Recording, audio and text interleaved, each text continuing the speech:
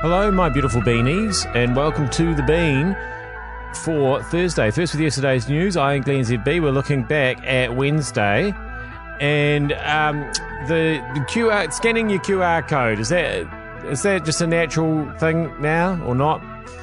We've got some armpit talk at the end of the podcast, but at the beginning of the podcast, let's really do a deep dive on this whole green school situation, which James Shaw seems to have got himself into a world of trouble about. Huge slush funds of money are being made available to ministers who can then use it to further their political interests, looking at you, Shane Jones, or to be doled out to pet projects like James Shaw in the Green School. I really don't like this vision of the future. There doesn't seem to be any accountability around taxpayer money. And in this mad post-COVID frenzy of trying to provide jobs and make work schemes, there doesn't seem to be any due diligence being done.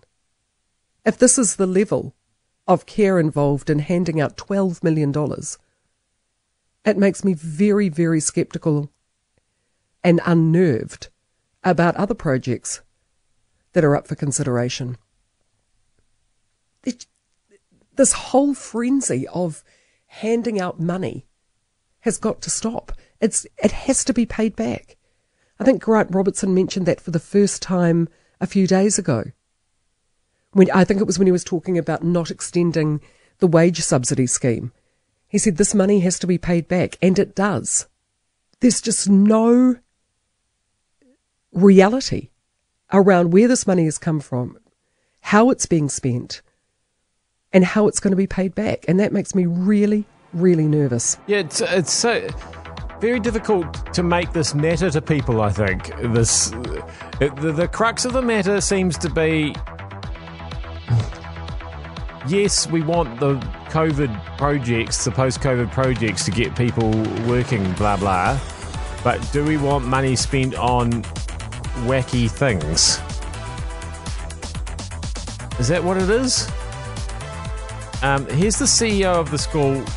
I think he's trying to dial down the wacky things allegations of what's going on at the school. This is him with Heather yesterday. Well, what does your school actually do? I mean, are you guys involved in things like DNA activation and crystal plantings?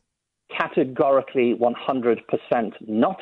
I know where all that's come from, and it did not originate from school curriculum, school website, or anything else like that. I understand why people are running with the story.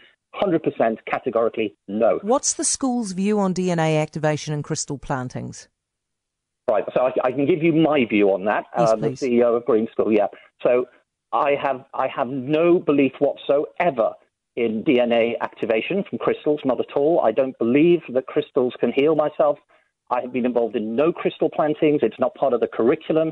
This came from a particular individual, and who is very welcome to believe what they want. You know, we're not going to censor people's personal websites, but that's where this information has come from.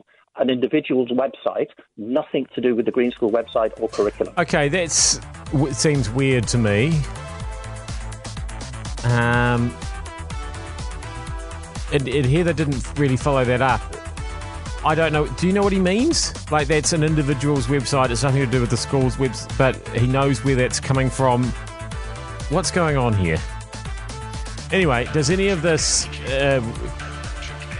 surely, does this hurt the Greens at the election or not? Are people aware of this? Do the people who vote Green care? What does Kay Hawkesby think? He finally fronted up and apologised. He apologised, as far as I can gather, to pretty much everyone. He apologised for the error of judgment. He apologised to Green Party members, to principals, to teachers, to unions. I think he's even apologetic for the backlash to the school itself, who faced a battering of bad press since this story broke. But the backlash has been particularly fierce from other schools in the region. An open letter to the Education Minister from the Taranaki Principals Association asked for a full retraction of any fund or loan offer. They said they were united in their opposition to the funding. They didn't like how taxpayer funding had been directed to individuals who'll privately own the expanded asset and profit from the venture. Fair enough. James Shaw said he'd canvassed with his colleagues withdrawing the funding, but the agreement had been made in good faith. So the decision had to be honoured. Anyone who wasn't voting Green anyway, I guess, won't be concerned about any of this, of course, but it's their own base and those swing voters the Greens will be worried about, because based on current polling, the Greens don't have much wriggle room. They are just on the cusp of the 5% threshold. They cannot afford to lose any votes. They can't afford to turn off swing voters. And if you take into account the fact that history shows the party tends to over-poll and under-deliver on election day, then they have every right to be genuinely concerned. And James Shaw has acknowledged that the risk that this era of judgment may well cost him, which leads us back to Labour. If they get enough votes come election day to govern alone, that's all well and good, but they'll still want the Greens to perform, because either way they'll want to sew up a deal and have them on board. More crucially, if Labour doesn't get enough votes to govern alone, its only mechanism for survival is the Greens, given we can probably at this point write off New Zealand First. So a lot rides on the Greens doing well on election night, which is why James Shaw will be praying right now that their supporters have short memories. I mean, I don't know about the Green supporters. I certainly have a short memory. I can't even remember if I'm a Green supporter or not.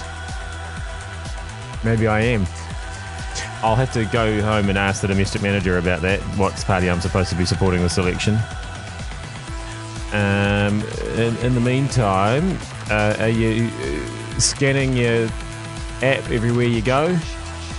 I'm a bit confused here at work. There's a QR code when I get into the lift down at the car park, and then when I come into the office here, there's another QR code. Neither of them seem to have anything to do with where I actually work. They're just this building. Anyway. By the way, I've got to say, when it comes to scanning with the COVID tracer, if my phone's not in my hand, I'm not going back to get it. So it hasn't become second nature yet. I suppose it will with time.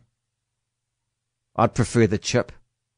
I'd prefer the chip with financial transactions as well. Yeah, maybe is his phone. Why is his phone not in his hand? What does he mean going back to get it? Surely you not just have your phone with you all the time? I had an issue at Carl's Jr. yesterday in the drive-through. They've got quite a good system. You keep your window closed in your car. They open their window. There's a little shelf outside the window.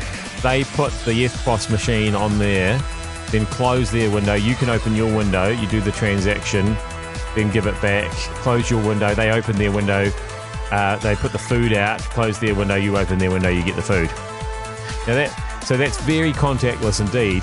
Trouble is, I was trying to pay with my phone. I've got the PayWave, on my phone, and they thought for some reason I was trying to scan the QR code that was on the window, and they were trying to shout through two windows, "No, that's the EFTPOS machine." And I knew it was the EFTPOS machine. We all know what an EFTPOS machine. Fun times at the Carl's Jr. drive-thru. I tell you what, and the smell of the chips all the time is just making you hungry. That's a good smell. Not all smells are good, though. Here's a very, very unusual one to some of us. And it's been discovered that armpit aroma can be a cue for passion. Yeah, What's that about? you are going to hate this. I also hate this. So a new study has found that men are able to detect subtle changes in the armpit aroma of females who are aroused. So basically in the study, researchers got students to smell women's armpits who weren't wearing deodorant. And in the first test, the women didn't put any deodorant on and just did some knitting and watched a film about bridge building. And then in the second experiment, they got women to read erotic passages from 50 Shades of Grey and watch sex scenes. And apparently the armpit odour changed and men could smell that they were aroused. It's awful. Well, I'm delighted that taxpayer money's going on that. 'Cause that's a hell of an important thing for most of us, I would have thought. And I was thinking that, how you can get paid to take part in medical studies and weird experiments. Yeah. I need to know how much these men were paid to smell their armpits. No, listen, no amount of money in the world is worth taking part in that study, Sinead, okay? No. So don't do it. I am bright red talking about this right now. I'm starting to sweat, but not in a good way. Oh, we can smell it. I'm starting to wonder, is it really the Seinfeld show or is it the Sinead Corcoran show? I'm starting to think she needs a longer bit. I'm Glenn ZB. This is my longer bit. News Talk ZB. Thanks for listening to it, and I'll see you back here again with another bit tomorrow.